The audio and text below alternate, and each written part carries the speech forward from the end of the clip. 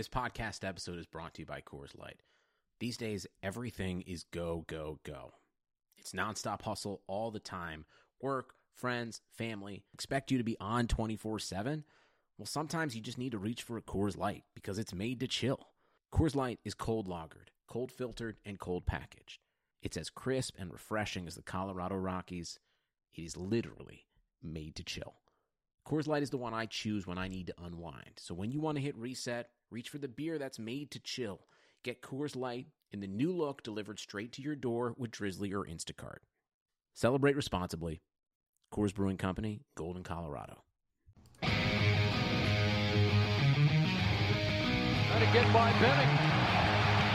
Darnell Nurse left it in the corner, gets up center. Perry scores! Corey Perry! Lilia able to shake away from Solani. It's given away to Solani around in front. Score! Teemu Solani with the steal. And the fans want one. Score! On the board! Paul Kariya!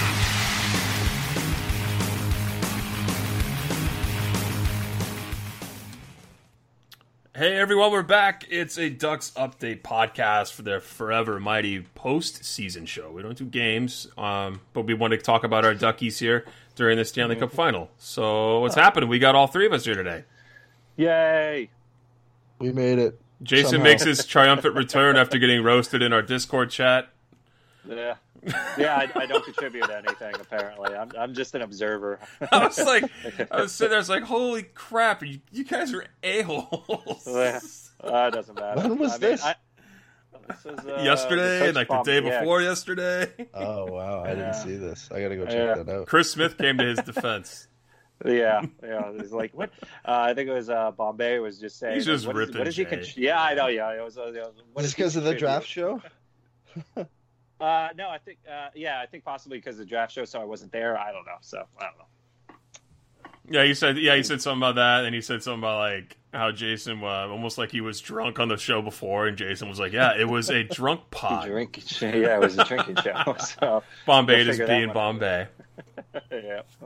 But we're back. Can't hang. We've got plenty of stuff to talk about. Mostly, I mean, the Ducks are just sitting on their hands, waiting to hire a coach. For whatever reason, they don't want to hire a coach. They're just waiting around. Maybe, Bobby's so old school, he's just going to wait until the Stanley Cup playoffs are over because every possibility has to be sought out there, right? You can't let anything go beyond a team having someone available, but they won't let you talk to them because they're playing.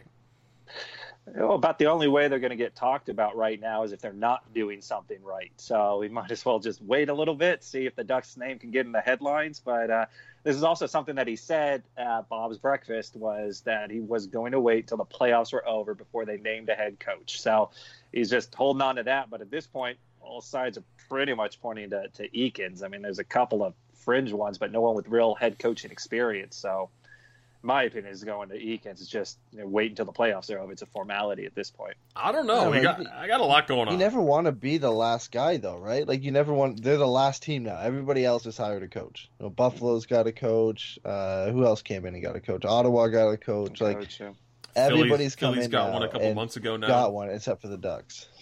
Yep. I don't know what it is about them with waiting around, but like more exciting things have happened in the league. I mean, Jeff Skinner to sign a monster deal. Kevin Hayes just went to the Philadelphia Flyers, at least his rights did. Now they got to kind of convince him to want to sign there and play for Alain Vigneault again. But Bob's just doing his, he's the old-time hockey guy. I don't want to interrupt anyone's business. I don't want to stir the pot. I'm just going to sit back here and then make the calculated move at the end of the playoffs. But we got that. We got trade rumors swirling around. The Athletic articles are blowing up about the Ducks, which is great, thanks to Dillman, Cooper, and Stevens. So plenty of stuff going on. Ed, where do you stand, or like how many candidates are there really? Basically, what's been out there? Like 5 or 6? Yeah, Eric Stevens put out an article saying that there was 5. There was, when we had our coaching candidate show back, I think, what was this, almost back during the regular season now, we did a Patreon show where we had our top 10 coaching candidates, and some of those guys have kind of been crossed off too, and some of them are on this list, and then some of them just didn't even get mentioned. And we had Gronberg, who we had listed as a candidate, and I think some people had thought was a candidate. I think even Elliot Friedman had mentioned that the Ducks would be a good team for him to go to, and then obviously he ends up staying in Europe, and then Eric Stevens now comes out and says that there's 5 different guys, and that's been narrowed pretty much down to 4, presumably because Scott Sandelin, who was one of the guys on that list, who was a coach at the University of Minnesota, he's apparently working on signing an extension. So that list that was now 5 has been cut down to 4, and it's, of course, Dallas Eakins is part of that list, and then you've got Rick Bowness and Todd Nelson, assistant coaches with the Dallas Stars, and then you've got, who's the other guy? Todd Nelson and Rick Bowness. Lane Lambert was the assistant coach with Barry Trotz and the Islanders. So not the biggest names, but I guess the list is down to 4. But Eakins still seems like the favorite. Like, he has to. Like, you look at those names, most people probably haven't heard of them, and I guess most Ducks fans are hearing them for the first time now that they're linked with the team. How do you feel if you're Dallas Eakins right now, though? Like, you pay your dues, you're developing players for the big club, and they're turning out great in Anaheim. All these, I mean, I know that a lot of it has to do with who the Ducks are selecting and all, but he does a great job with young players. People love him down in San Diego. And then you're sitting around and you just took your team to the Calder Cup Conference Final, and they're not giving you the papers right away to sign to become the next head coach. They're like, no, we're gonna search through here. Like, if they end up not giving it to him at the end of this, does he even want to stay in San Diego at that point? Like, it blows me away that they're just dragging their feet with this whole Eakins thing, especially because the Sam Willies has said they wanted him. They want him to be the coach.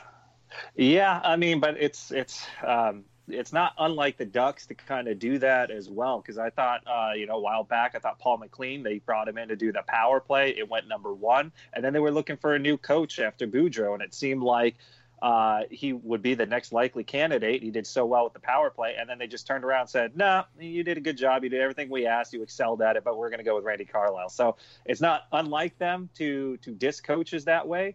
But I really think that Eakins was always kind of in the talk. He may not have been the front runner necessarily, but then just given the fact that the Samuelis gone down to watch games in San Diego for the playoffs, see the atmosphere, the excitement behind that one, and what he was able to do in the playoffs pretty much solidified it. Why they haven't done it, my only assumption is they're just waiting until the playoffs are over. I think it's a formality. All these other names that are floating out there, they probably got their due thing, but really it was – they just said, well, we're not giving anybody the job out of the gate. We're going to really kind of cast a wide net and take a look at everything. But it's all, in my opinion, tongue-in-cheek. It's Dallas Eakins, and I don't know why they're waiting, but they said they would, so they're just waiting. So I'd imagine sometime next week it'll be him. It's not like the candidates they brought in either are, like, much better than Dallas Eakins. They pretty much have the same experience, maybe less than Eakins has. Right now, he's the only one that's being interviewed that is a head coach of a team. I know it's in the AHL. And then a couple of them have past coaching experience. I believe Bowness was a head coach in Phoenix back, I think, 2003. Todd Nelson started the season with the Oilers, I think, the year after Dallas Eakins got fired. And then he took over and had a pretty decent season. And then they went with Todd McClellan. So that's it for his head coaching experience. The other 3 are all assistant coaches in the NHL. Now with teams that did well this year, and I guess surprised, probably 2 of the most surprising teams in the league in Dallas and the New York Islanders. But it's not like, it's a list where, like, some of these guys have a legitimate shot to take it from him. Like, Dallas Eakins has been the favorite all season because he's part of the organization. It's not like you have a Joel Quenneville that you're interviewing, or a guy who's been head coach for a long time, or some guys we mentioned like Alain Vigneault. We didn't want them, but they have a resume as a head coach in the NHL. These guys are pretty much at equal with Dallas Eakins, maybe a little bit less depending on how you look at head coaching experience in the AHL, but they're still taking their time. Like you said, they're casting a wide net and looking at 4 or 5 different guys, maybe more. I mean, these are the only 5 names that have seemed to come out. I know at one point, I think Elliot Friedman mentioned that Paul Vincent, who coaches the Manitoba Moose in the AHL, was a guy that could be rumored. We've heard, all year different names come up and down that have kind of disappeared now, but I don't see how it's not going to go to Dallas Eakins, but it is weird they haven't announced it. Like, every other team has gone with it. It's weird that they want to wait until after the playoffs. They're going after guys that are all defensively, I guess you could say, is like they're, for lack of a better word, they're forte. Oriented. Yeah, defensively, is the word I'm looking for. Like Rick Bowness, same thing. Serving under John Cooper in Tampa. And you look at Lane Lambert, right? Same thing. Or Lambert, same thing. looking at a defensive guy. So those are probably the stronger candidates, I would say, outside of Eakins. Todd Nelson, I don't know how I feel about him, but where do you guys stand on Lane Lambert and Rick Bowness? I don't think, like, again, they're all so equal, and the thing that worries me a little bit about them is, we talked about this when the Lane Lambert news came out, is how good of a coach is he? You know, he's with Barry Trotz, who's arguably the best coach in the league right now, and has been maybe for the last couple of seasons. And what he did in Washington, and what he's done with the Islanders, how good is he really? You know, Paul McLean, like you said, he came in and did well in Anaheim, but does that translate to a head coaching job? Can he really take over his own team and replicate some of the success that Barry Trotz has had? A lot of coaches, when they're an assistant coach for a long time with a coach, they start developing some of the traits that coach had. Is that necessarily going to work in Anaheim? And maybe the same goes for Bowness, who for 5 seasons was with John Cooper in Tampa Bay. Probably has a little bit of similar traits to what John Cooper has, and then obviously his own coaching style. And like you said, he kind of puts defense first. How much of that how much of their success is based on arguably the top 2 coaches in this league, or is it actually their own merit? Yeah, kind of like almost like with Detroit, going a little bit further back here, but Detroit with Mike Babcock and then Dave Lewis. And it was like, oh, yeah, you know, he's had great success with Detroit. Babcock leaves, and then Detroit kind of falls apart anyways as far as the team. And so it's you kind of have, if they don't have that head coaching experience, it's hard to put them in a class above Eakins at this point. They all have kind of the same head coaching experience a little bit here and there. But I feel if you're going to transition to a younger team, we got a ton of prospects coming up. There's a good chance 4 or 5, goals make the roster this year. Why not have a coach that's been coaching him for the last 4 years in there, and he's got an attacking style, which we want to see more of as far as offense goes, moving forward next season with the younger, quicker game. So it just seems Eakins all the way. The other guys, they're nice, but I just don't think that they're going to overtake what Eakins is going to do. Got to be able to talk to the millennials, and he's been doing that. Mm-hmm. You got to be able to Explain talk to those why. Kids. Why? You got to show them all the video in the world. You got to send them video on their iPhones, on their tablets. That's You got to explain it all I don't to understand a problem with that. Yeah, I mean, there are merits to these guys. Like, you look at what Rick Bowness did with a really young blue line in Dallas, and you could say that could transition well to the Ducks. But his task last year was to focus on the defense, just like Todd Nelson in Dallas his task was to focus on the offense. And the Dallas offense wasn't that great last year, other than really Radulov and I guess Sagan and at times Jamie Benn, and they kind of struggled. The defense for Dallas has always been good, but a lot of that was Ben Bishop as well. In a head coaching job, it's different. He's got to focus on everything. So he'll come in, and obviously it seems like he's a defense first coach. He'd probably gel well with that blue line, but what's that going to do for the offense? And we looked at the Ducks offense last year, really struggled under Randy Carlyle's system. Not to say that this team couldn't benefit from having a defense first approach, but they need to develop a system where they can score goals. And can he do that? We don't know. We really haven't seen him. He didn't work with an offense. He hasn't been a head coach in a long time. So you're taking a risk with any of these guys, I think, especially guys in assistant coaching positions, because generally they deal with one part of the team. Like we said, Bowness with the defense. You had Todd Nelson with the offense and the power play. You have Lane Lambert in the Islanders dealing with one part of Barry Trotz's team. But with, I guess, Sandelin before he was taken out of the mix, and Dallas Eakins, at least that these guys have had recent experience running an entire team and understanding how that works, and being able to fully understand that at a recent experience. So I still think that makes Dallas Eakins a favorite, especially because he's worked with a lot of the Ducks players, and it's just less of a risk. And we know how much Bob Murray loves to not have to take risks. He likes to go with the low risk, high reward. Dallas Eakins seems like the lowest risk with the highest possible reward at this point. So I think what we got to say here is that he's doing this whole thing to show that he's checking every nook and cranny in the NHL, and then it kind of come back and be like, well, yeah, let's just give it to Dallas Eakins, and that's going to be my final coaching hire, most likely, because I don't think Bobby's going to be around after the draft, the expansion draft.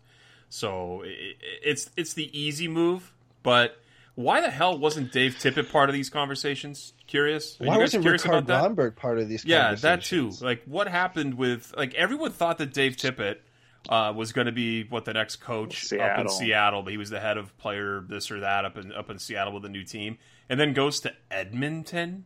Like, that's there's still a lure though. There's me. still Edmonton has the history behind it. They've got Connor McDavid. There's a whole thing like they're supposed to be good.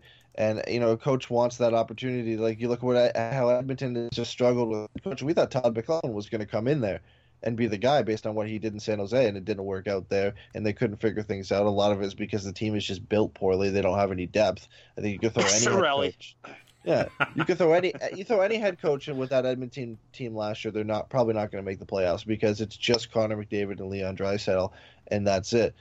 I feel bad for Dave Tippett because it's going to be a tough season for him, especially because he's already come out and said that he wants to play McDavid with Draisaitl, which means they're going to have to somehow find some depth in that offense in free agency or at the draft or something.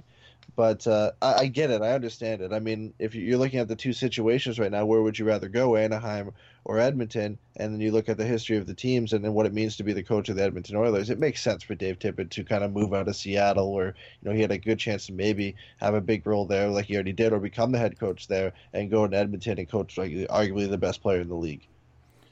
I mean, yeah, I'm just surprised that there was no conversation about Anaheim being interested in him, since he's a seasoned NHL guy, and they're already talking to guys who don't have head coaching experience in the NHL very recently, and some guys who don't have any at all.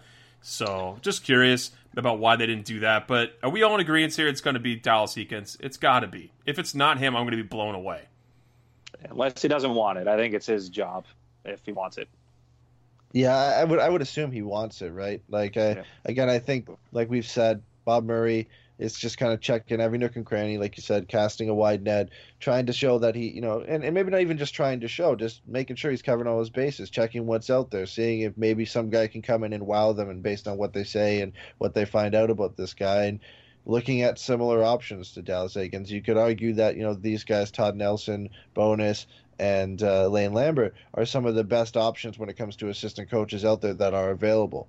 So we had listed Todd Nelson in our coaching candidates back when we did this before, and there's only a few other assistant coaches in the NHL that we had listed, and some of these guys have taken off. Sheldon Keefe was a guy that I think we all thought would be a really good rival if you had to pick between Dallas Eakins and Sheldon Keefe. I think a lot of people are split, and then he re-signed with the Marlies. So they're decent options, but it's always been pretty much most of the season, it felt like it was Dallas Eakins' job, not just based on what he did and the fact that he's in the organization, but what not only Bob Murray but the owners have said. It just kind of seems like it was his job, and they just got to make sure that they're not missing out on somebody else that could be better. They've got to check those bases. They got to make sure that this is the right hire, because it was a horrible season, and they got to make sure they move on with the right guy from Randy Carlyle.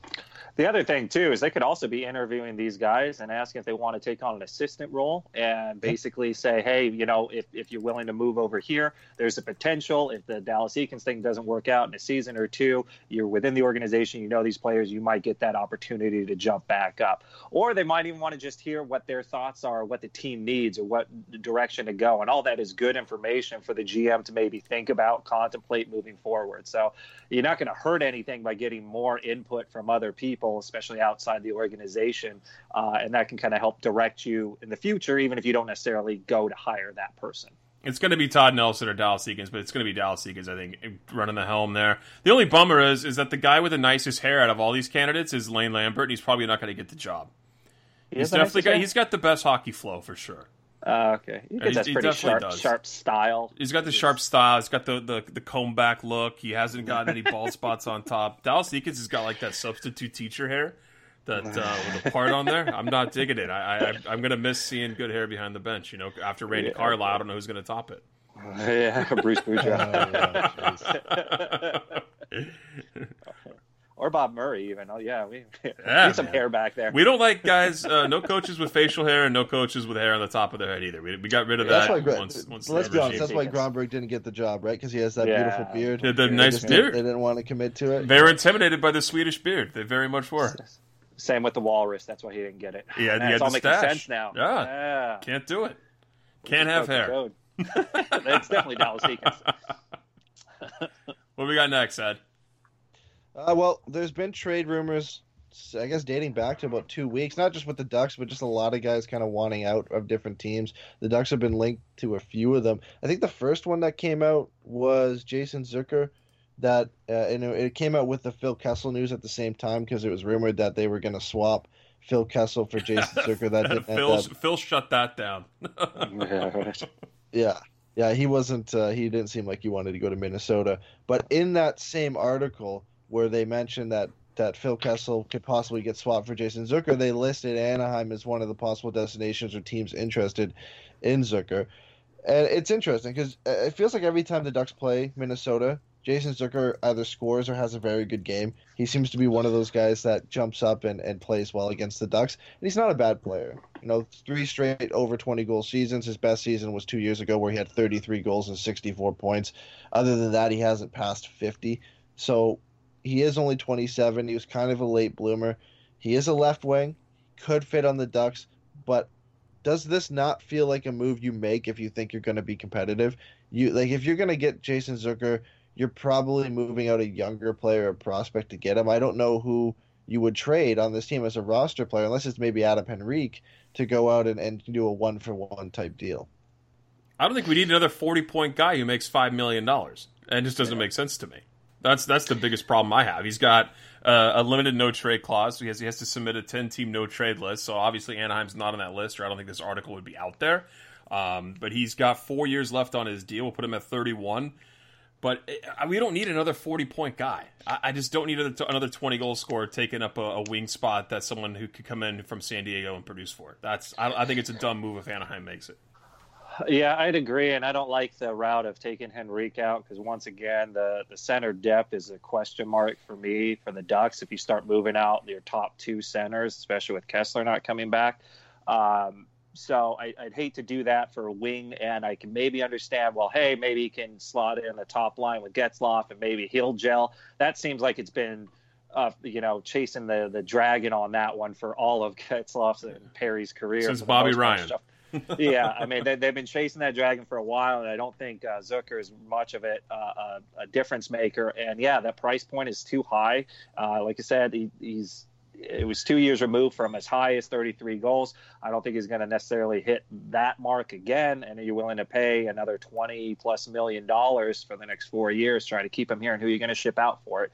It doesn't make a whole lot of sense. It's, just pulling at something just because he has a Southern California connection. I believe he grew up here, was born here. From Newport Beach. Newport, yeah. So, we'll see. So it makes sense why they maybe want to look at it. But unless there's just not enough salary cap room to really bring him aboard, and I just don't see much of a fit. The Ducks want to go younger and quicker, like they started to do last year, and what they're probably going to do this year.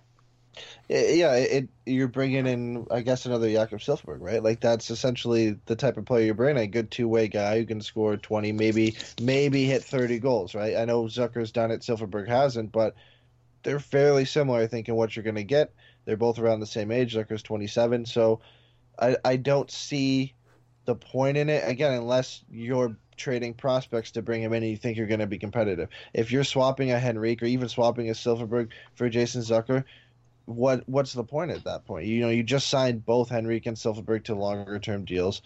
It doesn't make sense. You're not going to move a Kasha. If you can somehow get a steal, I guess, where you can move out Richie and maybe some other cap space somewhere and bring in Zucker and try and be competitive there, sure. But it doesn't really fit with what the Ducks are trying to do, what it seems like they're trying to do. I mean, they're all over the place, I guess. They're talking about rebuilding and trying to get younger and bringing in a less experienced coach. But then also there's rumors that they're out trying to go get Patrick Marleau and bring him in again. And, so good segue. Yeah, like it's weird because you've got left wingers. Obviously, it seems like they're looking for left wingers when the only 2 names they've been officially linked to are Jason Zucker and Patrick Marleau, and those are is both that left real? wingers. Where'd you hear the Marleau news? Is it really? Have I been sleeping on that? Friedman, my God. Mentioned on Primetime Sports that the Ducks could be interested in Patrick Marleau. Why? And he was referencing the fact that they were interested in him when the Sharks were trading him originally when he ended up moving to Toronto. So maybe it's just him saying they'd be a good fit or they could be interested because they were before. or it could be him saying that they are kind of sniffing around again. I don't really know.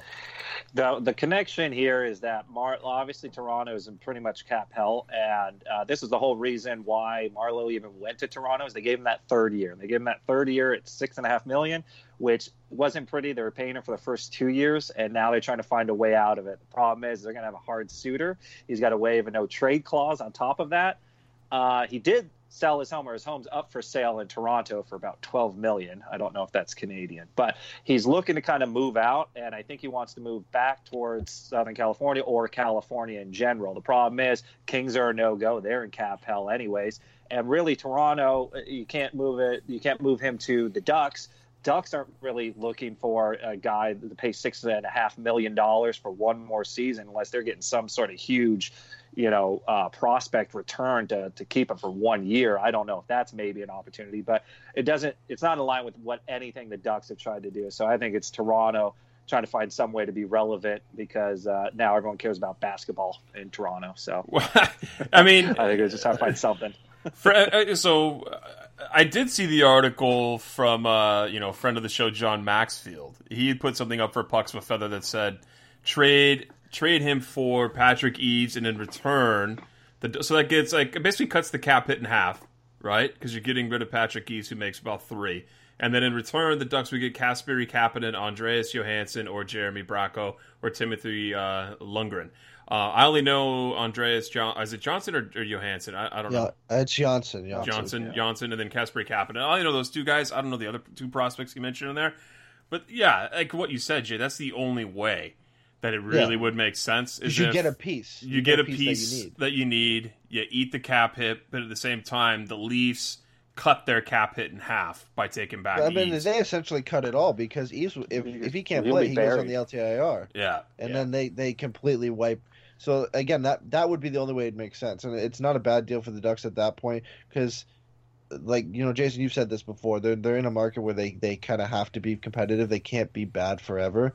And not saying bringing Marleau in makes you a Stanley Cup contender, but at least gives you a guy who can play, right? It gives you a guy who can play. I don't like it because it takes up space.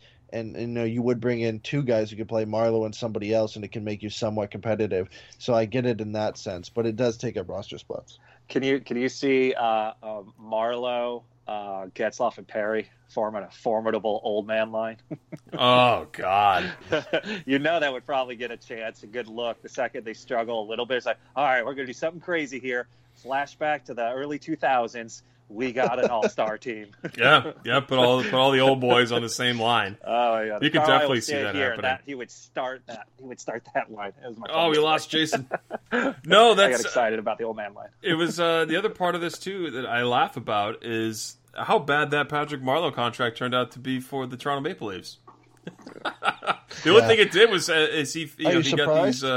No, we knew it was terrible. 3 years was terrible. I don't think they were anticipating getting Tavares and then being, oh crap, okay, we actually got Tavares. Crap, how's this last year going to work out now? I think they got surprised they picked up Tavares, and now, crap, we can't let Marner go. And really, the guy who's the odd man out there is going to be Marleau. So they're desperate to find cap to get Marner on board. Yeah, I mean, let's move into another team that's also in cap out because there's a lot of guys rumored in and out, and it's Winnipeg.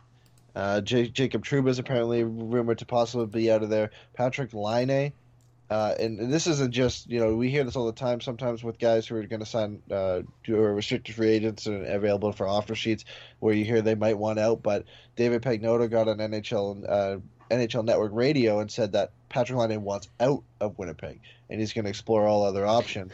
Who's the guy? David Pagnotta. He's the creator of the Fourth Period. Okay. Yeah, so he got on NHL Network and said that Patrick Laine wants out of Winnipeg. That doesn't mean it's true, but not like he's just a no-name guy on Twitter saying that Patrick Laine wants out. Don't know if that's true, but that's what Winnipeg's working toward, just trying to sign him, trying to sign Jacob Trouba. I believe they have somebody else they have to sign as well, and that puts a guy like maybe Nick Ehlers, who Craig Custance put on his top 20 trade board for the summer. Who I love. I love Nikolai Ehlers. Oh, I love which that if guy. You're looking at left wings available or forwards available, this is if he's out there, this is a guy you would have to look at, right? Like he's young enough that the Ducks could bring him in. They love their Europeans. He could play on a top line. You play him with Getzlaf. You maybe play him with Raquel, whoever. He is a guy who can score 30. He's a playmaker. Like, he's a guy that he fits perfectly into what the Ducks are trying to do and the way they want to play.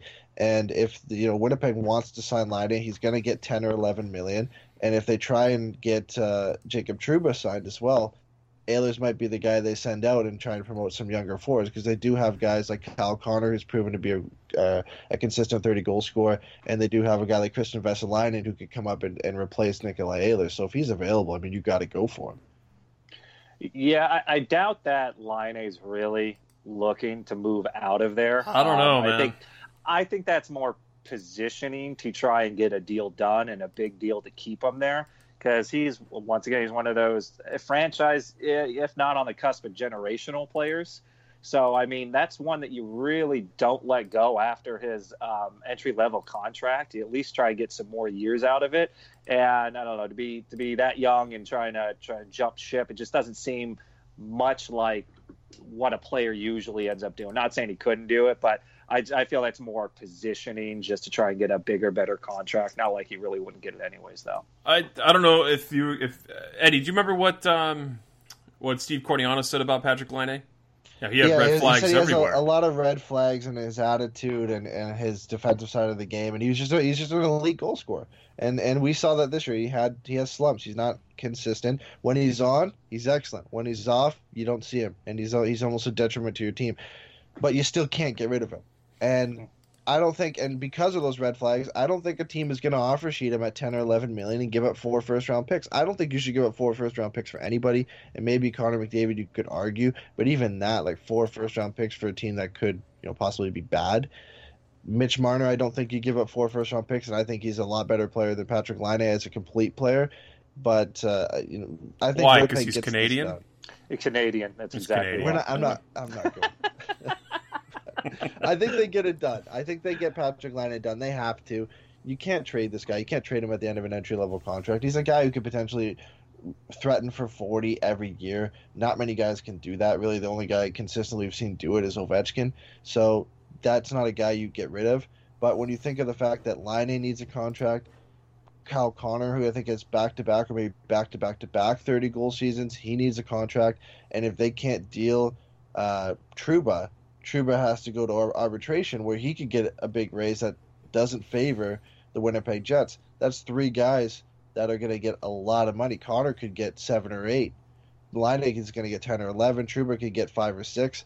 You can't keep everybody, and at that point, Ehlers might be a guy you explore getting rid of because you need to just make room for all these guys that you can't get rid of. Interesting. We need to hire Solani as ambassador for the Ducks and just bring all the great Finnish players over, especially from Winnipeg. He has a lot in common with Laine in that way. Like, hey, let's go to Anaheim. 2 completely different attitudes, apparently, though. So that's yes, absolutely very interesting. Yeah. And then I guess the last thing is a lot of defensemen are rumored to go around. Nikita Zaitsev wants out of Toronto. And he's kind of a minute-eating right-shot defenseman, but he's not the best. Leafs fans don't really like him. They kind of want to get rid of him. There still is upsides from him. I think he's like 24, 25, and there still is some upside. So there's rumors about him. Oli Mattis, another one that wants out. Obviously, we mentioned Jacob Trouba, Jared Spurgeon out of Minnesota, Colin Miller out of Vegas, and PK Subban out of Nashville. Those are all guys who are rumored to possibly get traded. A lot of it has to do with just trying to move on from it. Some of them, like Spurgeon and Subban, are due to the fact that the expansion draft is coming up, and the Wild risk losing Spurgeon for nothing, and Nashville risk losing PK Subban for nothing. The Ducks are in desperate need of a right-shot defense, but I don't think any of those fit. But there's a natural link there because of the fact that it's really Josh Manson and then nobody after that. Well, how do you feel about Nikita Zaitsev, guys? I'm not a fan. I'm not a big fan either. Yeah, I feel like he's going to be the bottom 4 on defense, if that. I mean, he gives us a little bit more depth, I guess, and come injury time, that might help. But it's not like a guy that's going to completely bust open, the defense and really kind of make a huge impact, in my opinion. I'd like to see more of Trouba, but then we got to try and make the salary work and that sort of deal. And he's an RFA. That's the tough one about Trouba. Yeah. Yeah, so I mean, they went through arbitration last year with Winnipeg, or just about to it. So I mean, that would be ideal for me. I think that's the best thing because right now we're still kind of looking for that fourth defenseman. You know, if Brendan Gould might be it, we might have that. But everywhere else, we're a little bit thinner on defense. So I'd be more apt to see a move that kind of strengthens our defensive core, at least the top four. I agree. That's what I would rather see. Zaitsev is okay. Like, I don't think there's any question that he's an NHL player. I think he is. But the question is he like a 5 or is he a 4? And you know, in Craig Cousins' article, he said a scout said the difference is can he play 15 minutes or can he play 22 minutes a night, and you don't know that yet. And he's making $4.5 million, so the Ducks can't even just bring him in; they have to move some salary out. And again, he's got a massive contract too. His contract's he's 27. It's not like he's a young guy. Now, if Toronto was willing to do the same deal, we were talking about Patrick Marleau, or just even a 1-for-1 Zaitsev for Eves, and then they put Eves on the LTIR. The Ducks probably still can't make that work because they have to take the full 4.5. But there's ways you could make it work if they wanted to have a right shot defenseman they know can play, like not like guys like Suster and Dotchin and Holzer where they're fringe NHL guys. Zaitsev's an NHL player, so if they want to be competitive and this is the only guy they can get and probably the most likely guy, like you're not going to go get Subban, you're not going to go get Spurgeon, like those guys are going to cost you a lot of money. Even Colin Miller, these are really, really good players. Those are guys who are definitely a 4, if not higher. And Subban is arguably a 3 or a 2 in most systems. When it comes to the Ducks, he's probably their best defenseman, right? Like we all love Hampus Lindholm, but name-wise, Subban comes in and you would put him at the top of the depth chart for the Ducks on the blue line. They just can't make that type of move possible at this point. But Zaitsev seems like the most realistic option if they really wanted to go out and get a guy, because there are no right shot defenseman of quality other than really Erik Karlsson and Jacob Trouba in free agency. I can't see Zaitsev coming, dude. He played the second most minutes 5-on-5 for the Leafs. He's averaging 17 minutes a night, but he's not blowing your skirt up. He has 14 points or something like that in a season. And the Ducks do need offense from that blue line. And I don't think he's a number 2 defenseman. He's playing the second most minutes 5-on-5, but not performing like one. He's more of probably, like you said, a 4-5, and we don't need another one of those. Yeah. And if anything, if there's a right-handed shot, Bob Murray wants one that can man the power play or, have a point shot, something like that. So he's looking maybe for a bigger shooter. And I don't think Zaitsev hits that. That's not in his repertoire. So I don't think he's necessarily a great fit. But like Ed said, if they're desperate, they might do something to just fill the hole for now, but that's an expensive fix.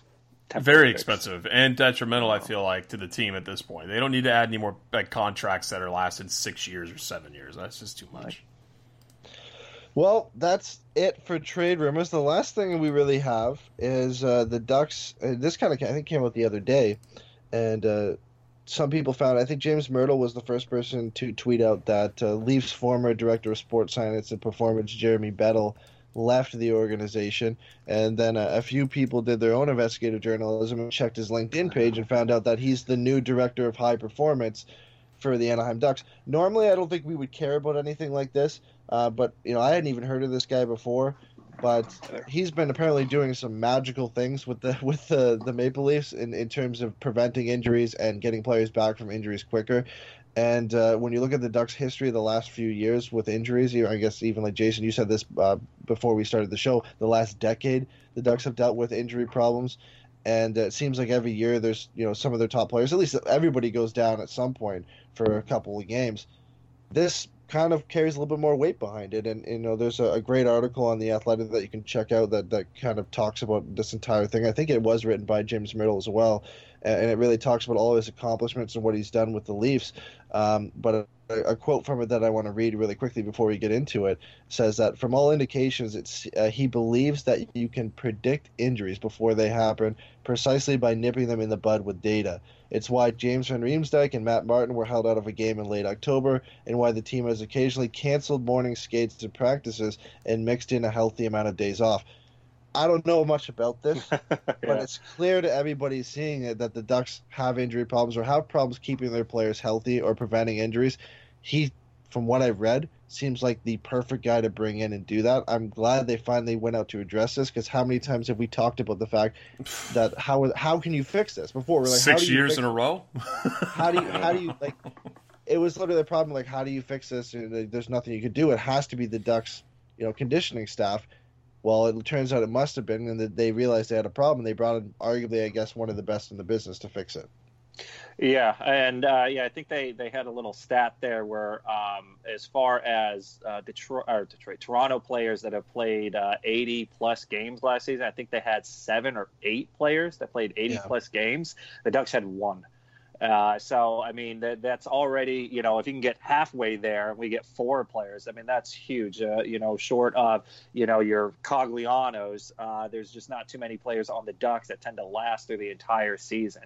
So, it's all good things. And let's put it this way, it can't get any worse than it's been. So, I mean, any sort of, acknowledgement and, move towards improvement, that's all you can kind of hope for. So, who cares? And let's see where it goes from there. But, kind of really under the radar type signing that no one would have really ever thought about until you go like, yeah, the Ducks really are constantly injured. So. The guy, he's coached rugby. He's helped NBA stars like Kevin Garnett, Deron Williams in the weight room develop. I'm reading this off the Athletic article from 2017, by the way.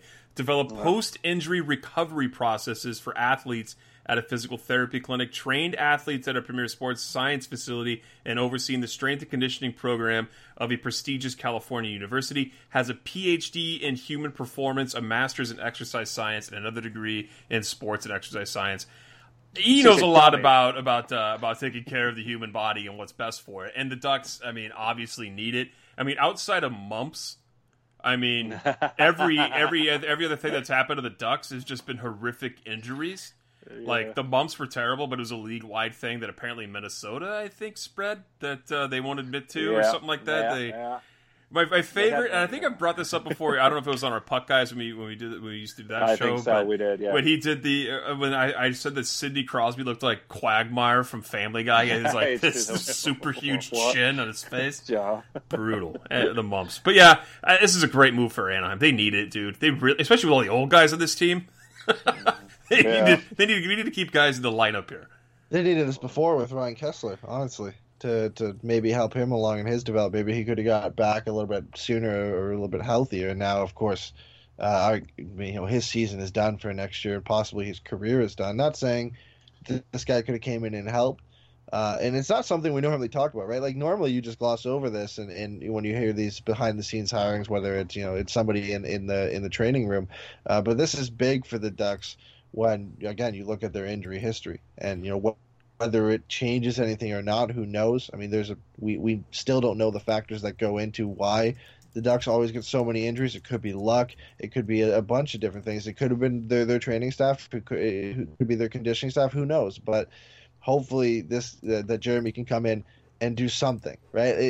It can only get better. It can't get worse. You look at the last few seasons where the injuries have just been monumental and have cost the Ducks, I guess you could say, sometimes playoff series, when you look at some of the guys who've been out and hurt in the playoffs and cost them brought them to bad starts at the beginning of the season because guys have been hurt to start the season.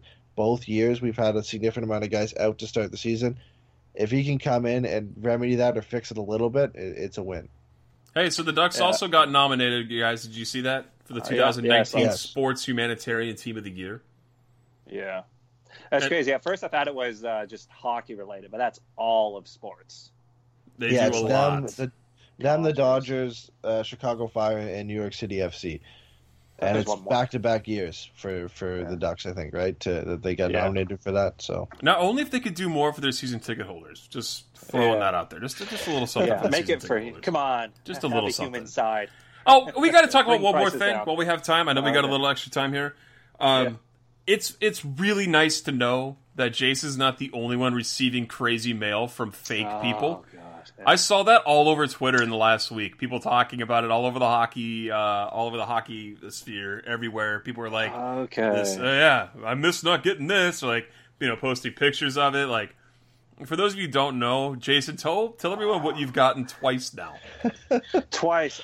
Unsolicited snail mail. So this is not an email. This is not me saying, hey, send me articles on whatever the hell you want. But they are random articles.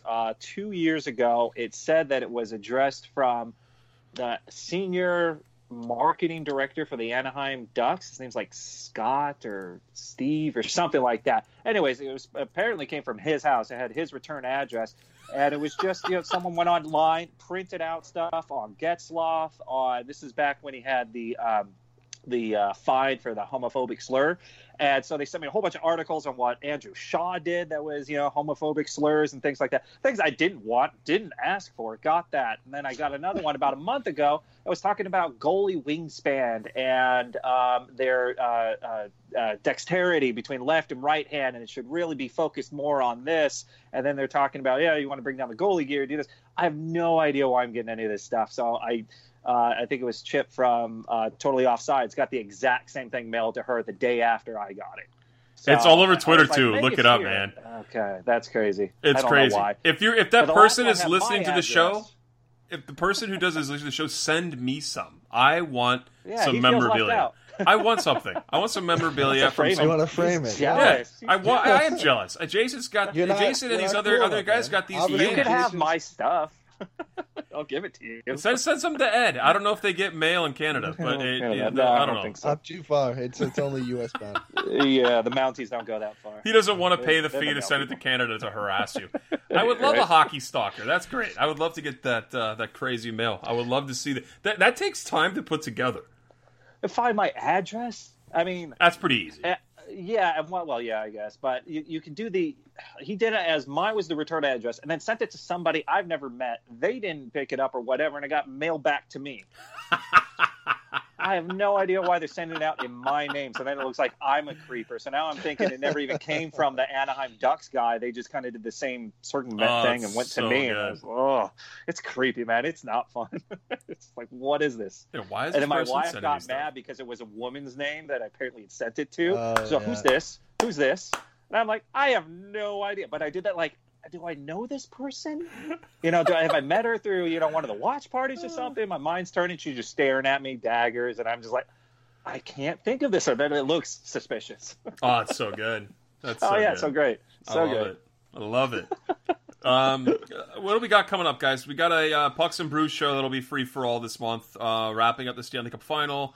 Talking about off-season stuff, talking about the league as a whole. We're going to ask for listener questions. That's coming up here in the next few days.